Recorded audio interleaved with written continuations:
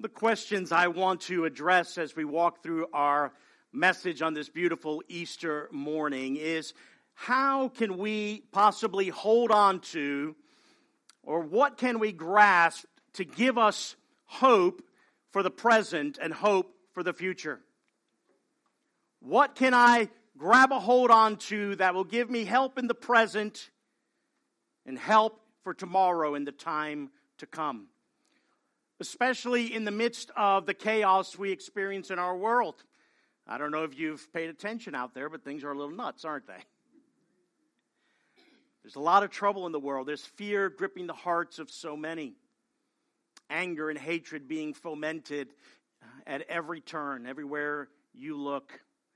And we find ourselves many times going through this life, and it feels like the ground underneath us is shifting, it's shaking, and we're trying to find our footing in all of this. So what is it that we need to look forward to? What is it that we need to grab a hold of when this is what we're dealing with in life? Well, it's no surprise that that's what we're going to talk about this morning, and that hope that we're looking to, and the very thing that we're going to grab a hold of, is the resurrection of our Lord Jesus Christ. For the resurrection of Christ is the central hinge event of human history. And it provides for each and every one of us who place our faith in Jesus Christ an unshakable anchor in a world of chaos and trouble. It also provides for us the unshakable peace that our souls long for. So my hope today is, as we rehearse the events of the resurrection morning, we'll be captivated once again by the power of the resurrection, and that we'll be encouraged by the pattern of the gospel that we see present in the story here in Matthew's gospel. And may our faith in Christ deepen, and our devotion and worship of our risen Lord increase today. So we're in the 28th chapter of Matthew. We're going to look at this passage, the first 10 verses, in two sections. The first there is going to be the events of the women who came to the tomb and received the wondrous news of the risen Christ. And the second portion of this passage, we're going to look at the encounter they had with the risen Lords. Matthew 28, verse 1, hear the words of the living God. Now after the Sabbath, toward the dawn of the first day of the week, Mary Magdalene and the other Mary went to see the tomb. And behold, there was a great earthquake, for an angel of the Lord descended from heaven and came and rolled back the stone and sat on it. His appearance was like lightning, and his clothing white as snow. And for fear of him, the guards trembled and became like dead men. But the angel said to the women, "Do not be afraid, for I know that you seek Jesus who was crucified.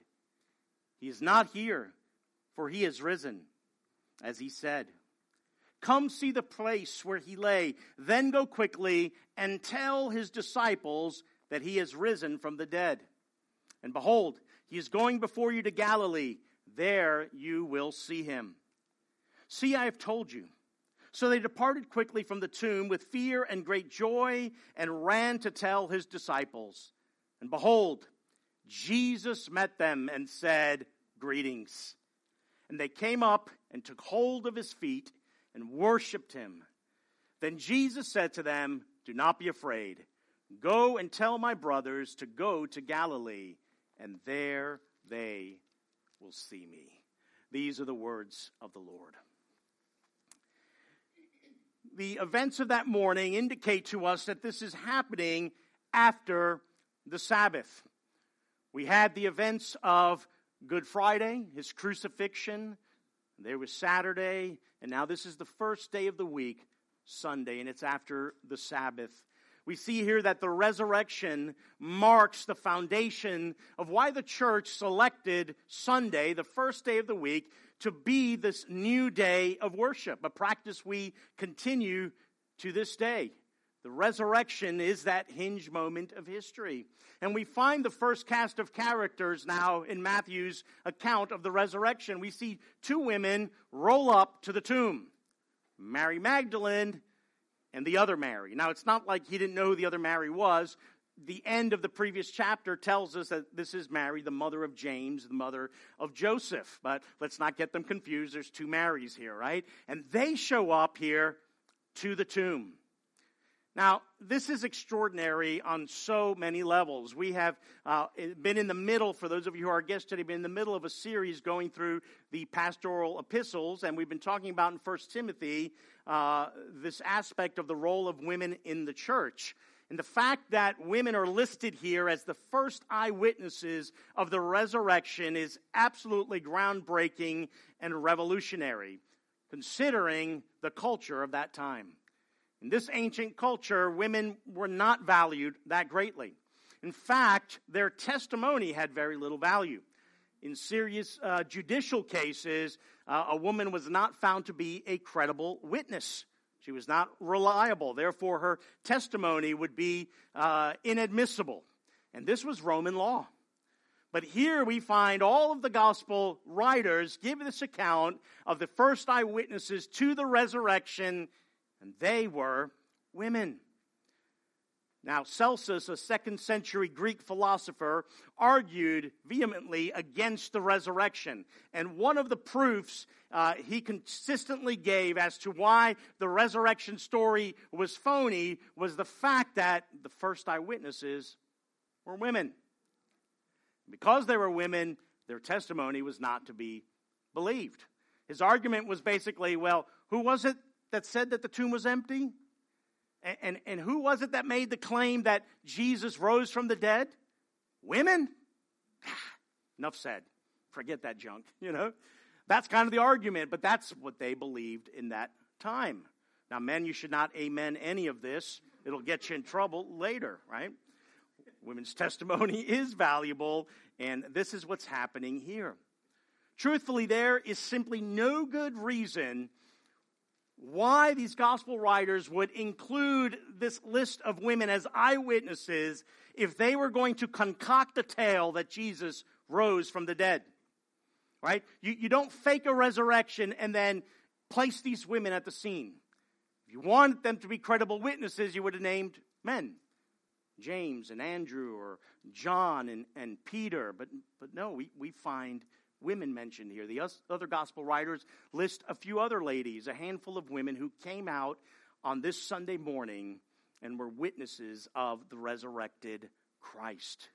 The only reason that all four gospel writers include this list of women in there is that they were actually reporting events that actually happened.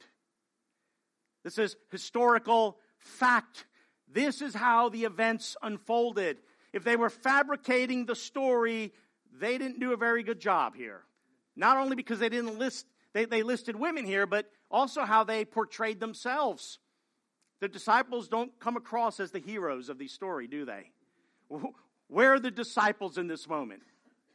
They're in hiding, right? They're cowering in fear. All of them abandoned Jesus, forsook him at his hour of greatest need. And now we have women coming to the tomb. No, these women are the ones who become the first messengers that Jesus sends. This is a reflection of the gospel's power to transcend all of these cultural norms and restrictions. Jesus reveals himself first to these women. This is a profoundly theological purpose and reason for why this is included here. Because the gospel is not just for men. The gospel is for women. It's for children. It wasn't only for the Jews, it was also for the Greeks, for the Gentiles, for all kinds of people. Jesus died. This is also the pattern of how God chooses. Because God does, what he does here is the pattern for how he chooses the weak and foolish and despised things of the world, to shame those who consider themselves strong and wise.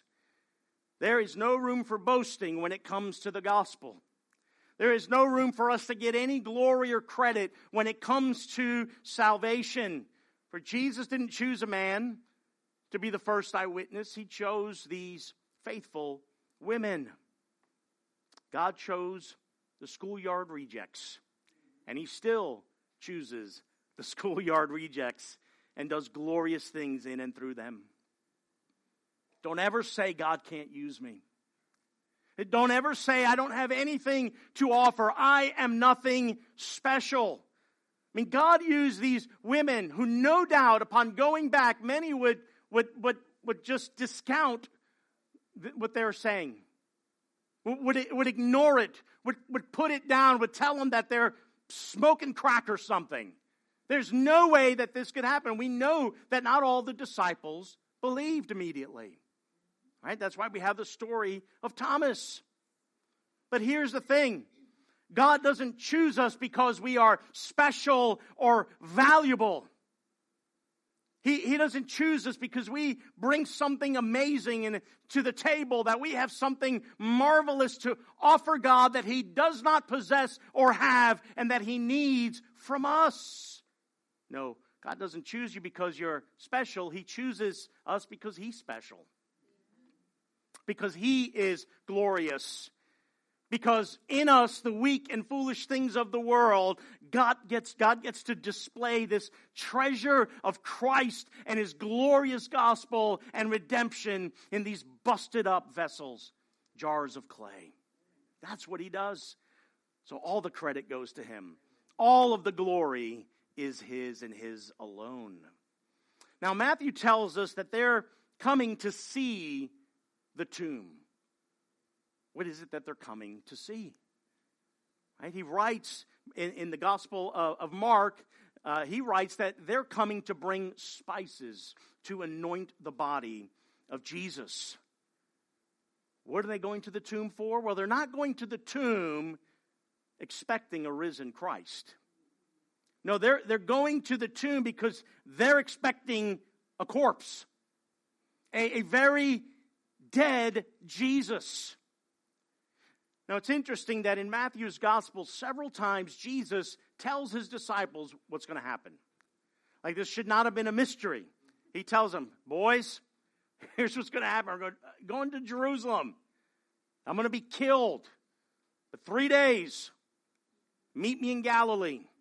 I'm going to rise from the dead. He doesn't just tell them once. He doesn't tell them twice. 3 times. Mark's gospel lists 5 times. There's other inferences where this is what Jesus is alluding to. He's going to be killed, but He is going to rise again. But where are the disciples? And certainly, what were these ladies expecting? Right? We don't find all the disciples rushing to the tomb expecting it to be empty. For if they really believed that, right, they would have obeyed Jesus and met Him in Galilee, as He said. But the disciples don't show up. Again, they're hiding. What we find is these women coming to the cemetery, this handful of women, to anoint a dead body with spices. These women are in a state of grief. They are mourning. They have experienced a great loss that only someone who's lost a loved one truly knows. They're coming with a deep ache of soul. I can only imagine their conversation as they're on their way, talking about the events that they had just witnessed, talking about the great impact that Jesus had on their life. How could it be that He is gone, that He is dead? Truth is, as you read this story, you need to know that the resurrection wasn't even on their radar. It should have been, but it wasn't. Much like us today, we have all these promises that God has made us for us, but we still doubt. We still walk with uncertainty. We're still fearful. We still disbelieve. These things should be on our radar. But the cares of this world and life and anxiety and all these things cause that to vanish, and this is where they find themselves. They are approaching the tomb with all of the impending dread one experiences when confronted with death. Their beloved Jesus was brutally killed before their eyes. While every disciple had abandoned Jesus, these ladies were there at the foot of the cross. They witnessed the crucifixion scene. They watched Jesus in His anguish in excruciating agony on the cross. They watched him breathe his last breath. They watched the soldier plunge his spear into Christ's side to prove that he was good and dead. They watched as his body was taken down. They watched this hasty burial in the tomb, and they made note of where Jesus was laid. And now the Sabbath was passed.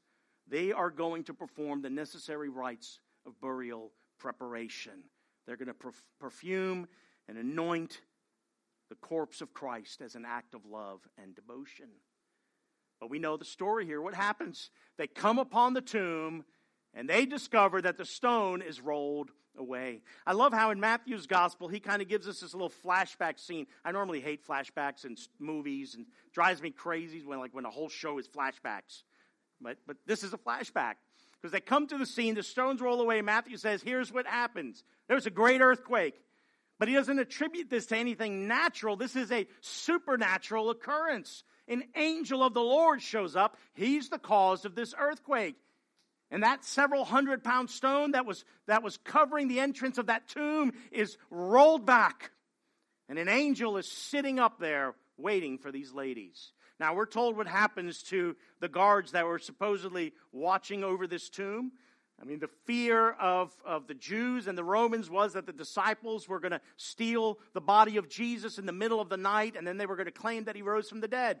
So they're trying to eliminate that possibility. They have guards stationed there, but at the appearance of this magnificent, brilliant being, they play dead, right? They faint, they pass out. They are in terror and fear. And after soiling their underpants, we see in the other gospel accounts that they take off, right? But the women arrive and they come upon this angelic being, dressed in white robes and just gleaming in brilliant light, and they're also terrified, and we would be as well, right? But what does the angel say to these women? He says, do not be afraid. And then he tells them immediately why they don't need to be afraid. He's like, I know you're coming to look for the body of Jesus who was crucified, but he's not here. He has risen, just as he said he would. And then he's like, come, take a look for yourself, and then immediately go and tell his disciples to meet him in Galilee, and there they will see him. End of message, right? Angel means messenger. That's exactly what he comes to do. He delivers the message. And what do? They take off. Now, I love that this message of the angel has three parts to it. And I just want to look at them briefly here. But first, what does the angel do? He reminds them of Jesus' prophetic claim. He's going to die, but he is going to rise from the dead. And it happened exactly as Jesus said it would happen.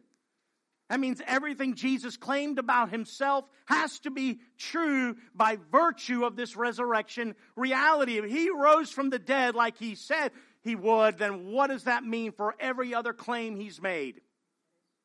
That he is God, that he is the Lord of glory, that his death would redeem us, that we would have forgiveness of sins by virtue of his blood being shed for us.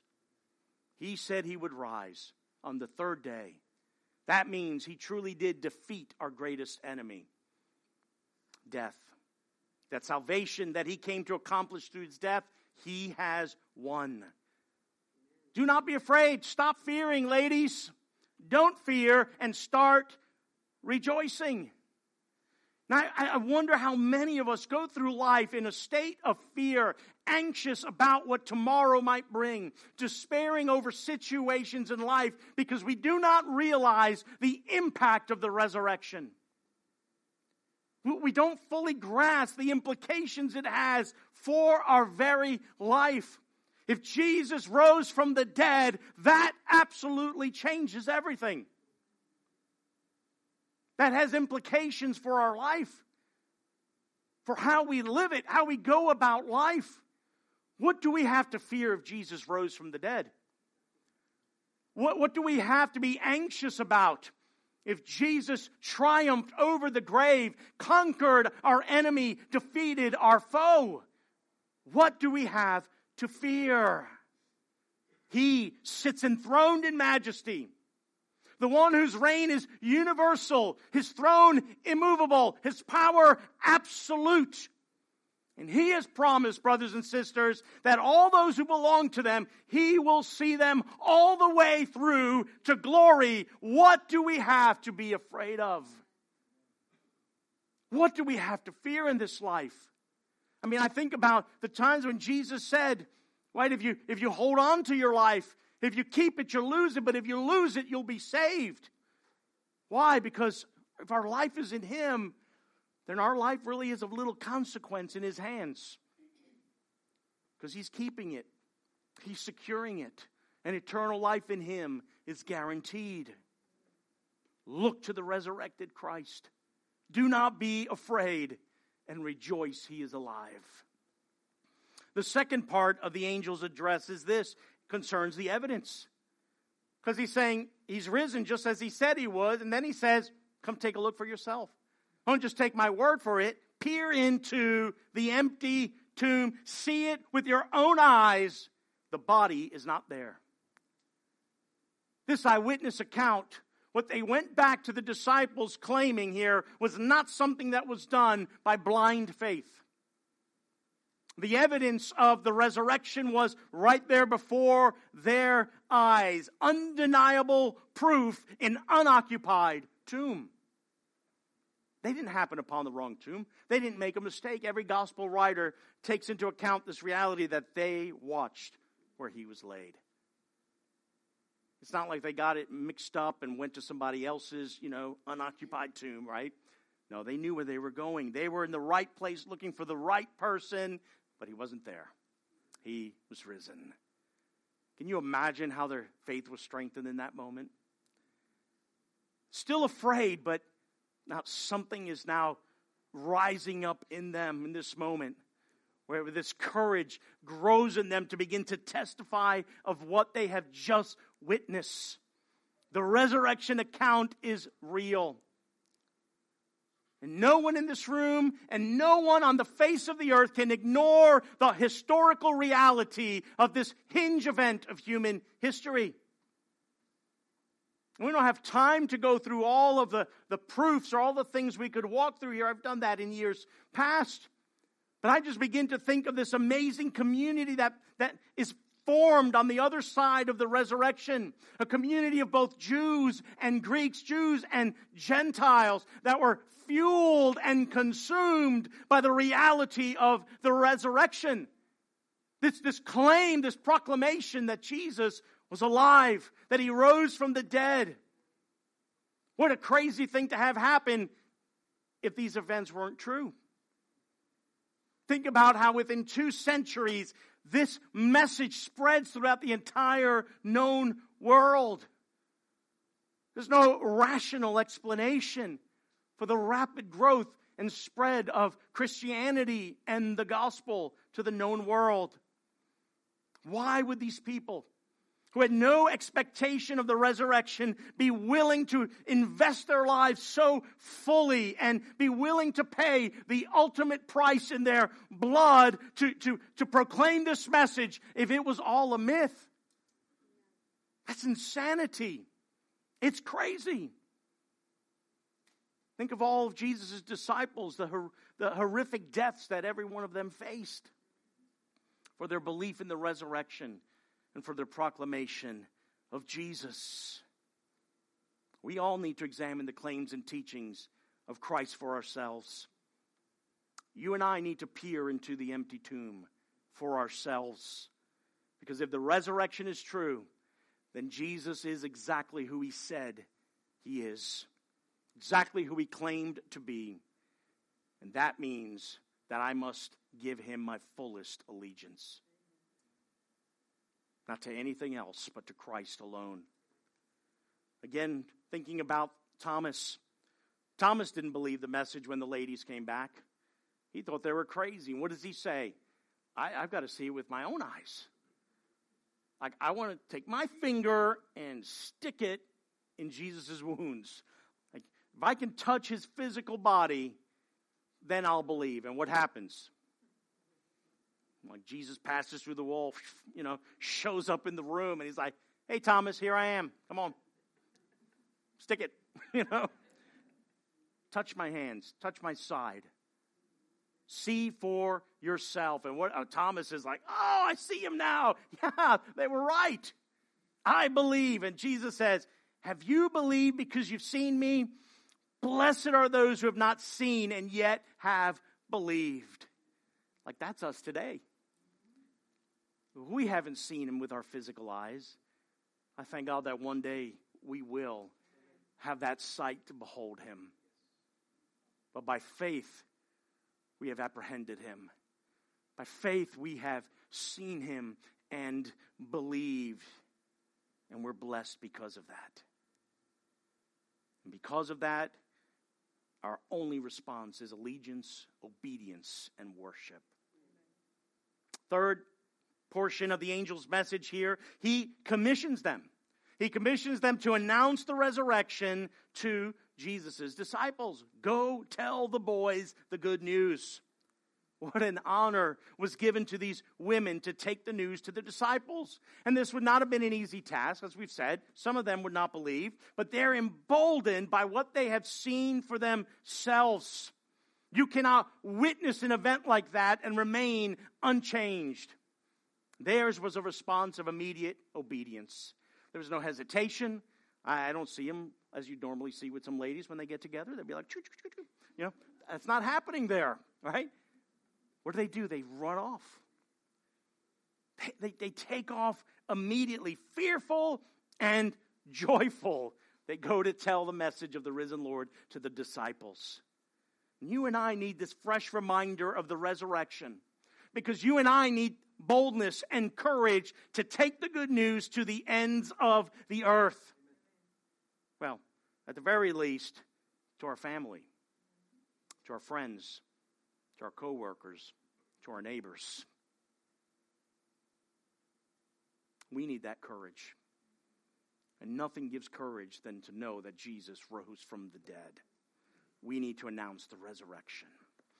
Well, the angel now tells them here that Jesus has gone on ahead into Galilee. Galilee was the place where Jesus called almost all of his disciples. It was his hub of ministry, base of operations. Just 3 days before the resurrection, while he was at Passover with his disciples, he tells them, after I am raised up, I will go before you to Galilee. Now, in the point of that story is where Peter, the big mouth, immediately says, no, you're not going to die. I'm going to take care of you. Or at the very least, I'm going to die with you. I'm willing to do it. And what does Jesus say? No, you're going to deny me 3 times. And all the other disciples pipe up. We can't just blame Peter. We're going to blame them all here because they're all like, no, we'll die for you too. We will never deny you. And what's the very thing they do? Deny him. Where's the very place they do not go? Galilee, right? They don't do anything Jesus told them to do here. But I love that this is in here, because they forgot to get themselves to Galilee and wait for Jesus, but Jesus had already predicted every single thing that was going to happen. This is a reminder to all of us here that the events surrounding, all of the details surrounding the death and resurrection of Jesus Christ are things that are under the sovereign control of our Savior. Nothing happened by accident. Nothing happened by chance. Nothing was done to Jesus. No, these are all things that were perfectly executed and calculated from before the foundation of the world. A detail that is mind-boggling to all of us here. But if he is sovereignly in control of those things, you and I can be confident that he is in sovereign control of everything in this world. Another reason not to be afraid. Well, they encounter Jesus on the way. In obedience to the angel, they're making their way to Galilee to tell the disciples. And what do we find the scripture say? It says, behold, right? Look, right? This is a point of exclamation. Jesus met them. He met them. Oh, those 3 words are so profound. They are a summary of the glorious power and pattern of the gospel. It is the grace of our Lord. He meets them. He meets us. First in the incarnation. He comes to us in bodily form, in the likeness of human flesh, to dwell among us. And He meets us here in salvation. It is Christ who takes the initiative in saving. If He doesn't meet us, we will never meet Him. This is the hope. This is the comfort and foundation of the church. Jesus meets His people. Do you know He's meeting with us right now? Gathering with God's people is no casual, inconsequential thing. He is with His people. He meets with us. His presence is with us. He's the head of His church, which is His bride, those He's redeemed by His blood.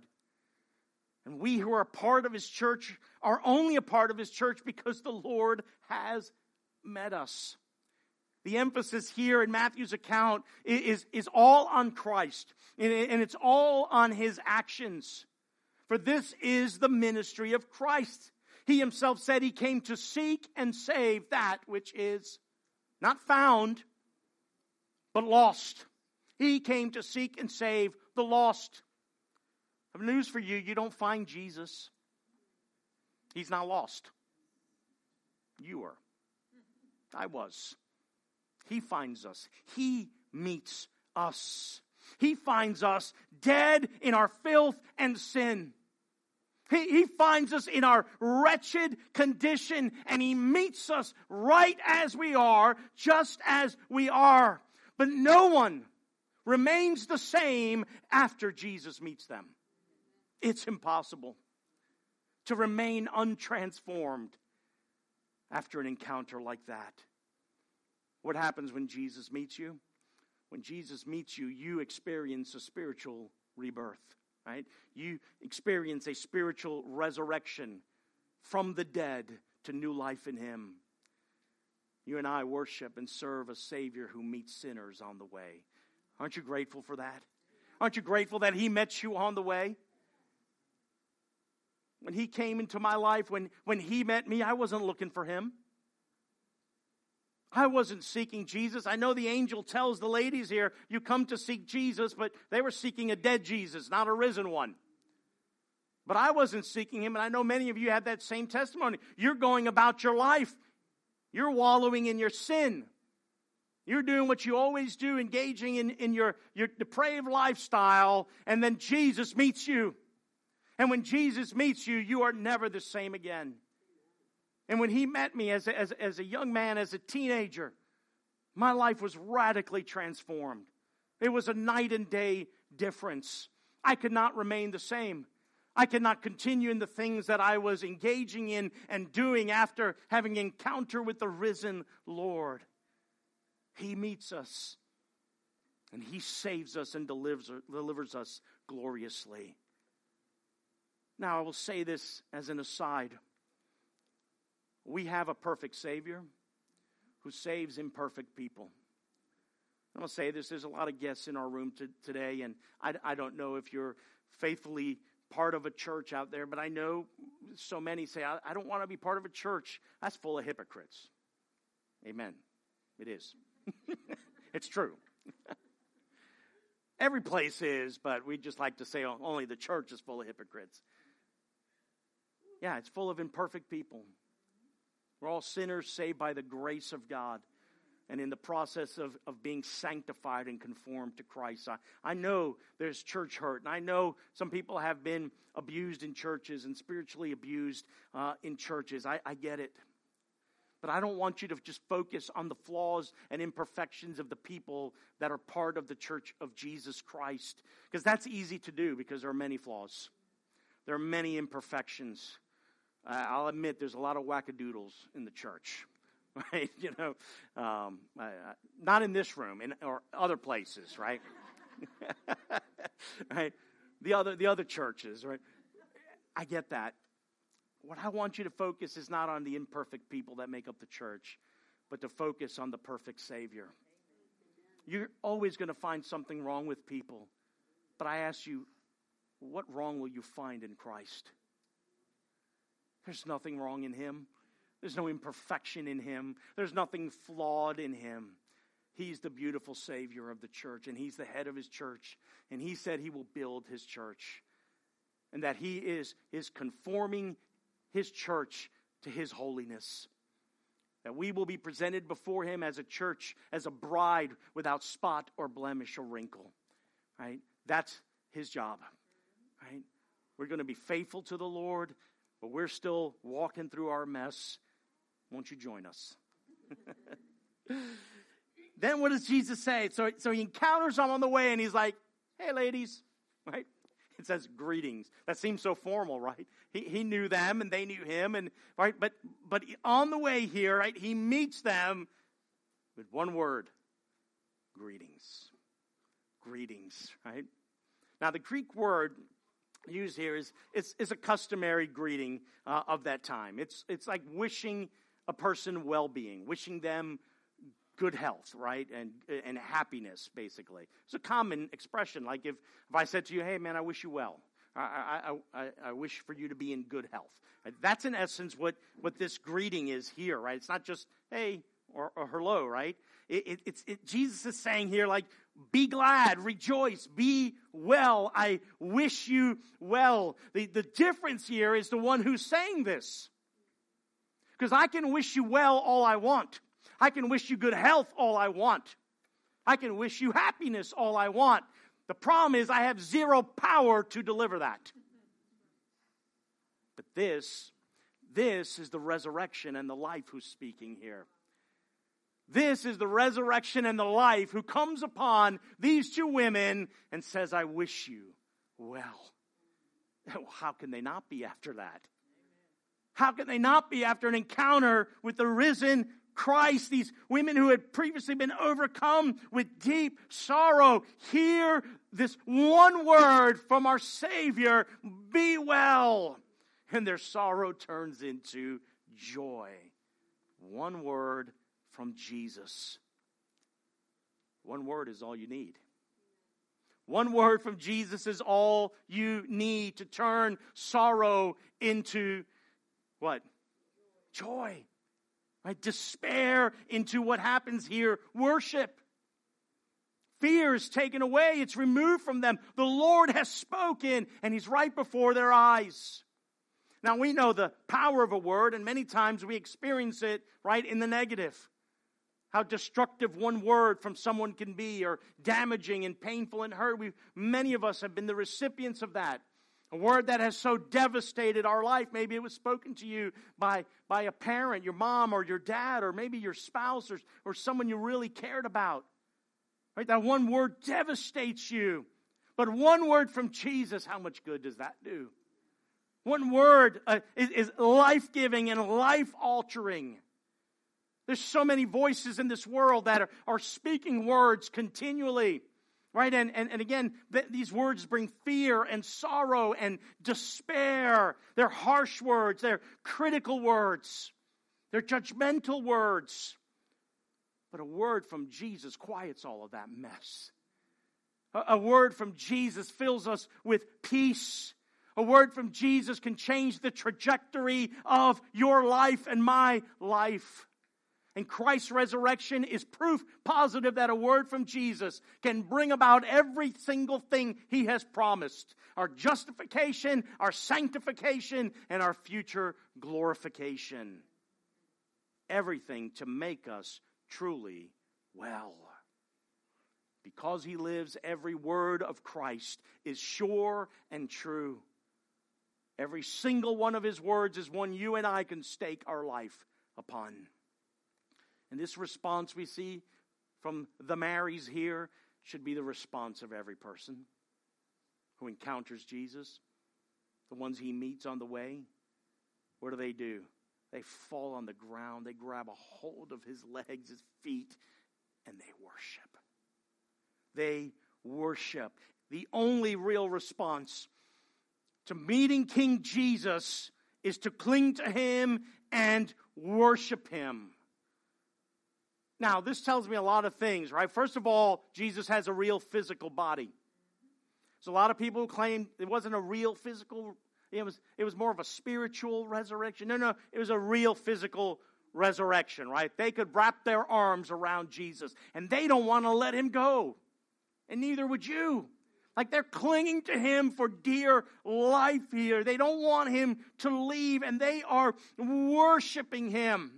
And I see this picture, and I want to tell you, brothers and sisters, this is how we should be. This should be the posture of our life. Cling to Jesus. Do not let Him go, and worship Him alone. He's the only one worthy of this. Grab hold of Him. Grab hold of Him and do not let Him out of your grasp. How do we do that? Well, we cling to Him when we trust Him. We cling to Him when we are looking to Him alone for our salvation. Where we recognize there's no amount of good works that will ever make me righteous in the sight of God. There's nothing I can do to be reconciled to God of my own efforts. Your church attendance can't do it. Your Bible reading can't do it. Your praying can't do it. Only Jesus Christ can reconcile you to the Father. It's only through the shed blood of Jesus that our sins are forgiven. You can't do that. Here we had Holy Week, and you hear the stories in other countries. What are people doing in these acts of trying to sanctify themselves and make themselves holy and righteous?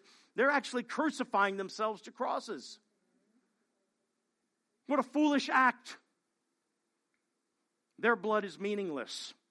Their blood cannot atone for their own sins, nevertheless for the sins of the rest of humanity. Only Christ can do that. We cling to Him when we place our faith in Him and Him alone. We cling to Him when we cling to the gospel and the gospel's promises in every aspect of our life. He is the only sure and steady anchor for our souls. We trust the work He has accomplished in our behalf. Salvation is by grace alone, through faith alone, in Christ alone, for the glory of God alone. And we cling to Jesus when we believe that in faith. But having said that, here is a promise of great importance to us. And I want you to hear me. Don't miss this. I'm telling you to cling to Jesus. But our grasp of Jesus is weak. It is feeble. It is subjective. It's shifting. It's unstable. It's failings. There are some moments when I don't feel like clinging to Jesus. But His grip on us, His grip is unrelenting. He will never let you go. Jesus said, nothing, no one, nothing, no power in heaven, on earth, or under the earth can ever snatch you out of the Father's hands. What a glorious promise for us. Nothing can ever pry you loose from the grasp of our Savior. What a comfort that is. If your sins have been covered by the blood of Christ, not even your future sins can unmoor you from the secure anchor of Christ's lavish grace and love and His ironclad grip on our lives. Hallelujah. Hallelujah for that. So take comfort, dear saint, right? It is well with your soul if you've trusted Christ. Because a word from Christ, right, changes everything. So cling to Him in faith, worship Him. He is the supreme object of worship. There is nothing else. If you worship anything else, that's an idol. Worship Christ alone. All of your affection must go to the Son of God. Well then, Jesus says to them exactly what the angel said. Do not be afraid, and go and proclaim this message to the guys, right? He tells them the same thing here. This command, do not be afraid and fear not, it is one of the most repeated commands in all of Scripture. Do not be afraid. Do not be afraid. Fear not. Why is it that that is commanded over and over again in Scripture? Because we're fearful. We have to be told to not be afraid because we are afraid. We are prone to fear in our life. We need to hear these words. So many Christians I talk to and counsel, and what I hear is fear in their life. They're paralyzed by fear. But we have this command thundered to us over and over again from our Lord. Do not be afraid. And He's telling them because they need to be reassured. He's alive. Because He's alive, they're not to fear. They belong to Him. They are His. When we know that we're in Christ, when we know that we are secure in Him and we belong to Him, and that He doesn't lose us, right? He doesn't let go of us, and we're freed from the tyranny of fear. We don't hold so tightly to our lives. And some of us here in this room, if you were honest, you'd say, no, I've got a pretty good grip on my own life. I can't fully trust God with my life because you're afraid. You think that you are in control. But you're not as in control as you think you are. There are so many things beyond our control in this life. But He has control over all things. There's nothing that happens in this universe apart from God. Nothing at all. And if that troubles your theology, good. It's okay. God is sovereign. We're to trust Him. He can say, do not be afraid, because when we trust Him, right, fear evaporates when we're looking to Him. And He tells them, don't be afraid for another reason also. They have a task to accomplish. There is a mission He is sending them on, and they don't want to let go of Him, right? They don't want Him to leave, so they're gripping Him, and He's like, hey, don't be afraid. You need to go and tell the disciples. He's commissioning them to proclaim the good news. Just like He's commissioned all of us. Why do we not need to fear? Well, because our Savior rose from the grave, and you and I are to go and tell others about that as well. This commission was not just for these early disciples. The commission isn't just for those in vocational ministry, the pastors or elders of a church. This commission to proclaim the good news is for every single believer. To proclaim that Jesus is Lord and Jesus is alive. And when you proclaim to the world Jesus is Lord and nothing and no one else is, that is going to set you in opposition to the world. So you better believe we need to hold fast to this promise to not be afraid. But I want you to notice something in closing here. He says, don't be afraid, go and tell my brothers. And this is perhaps one of my favorite parts of the resurrection account, not just here, but in several of the other gospel accounts as well. He says, go and tell my brothers. This is the first time in the Gospels where Jesus directly calls His disciples brothers.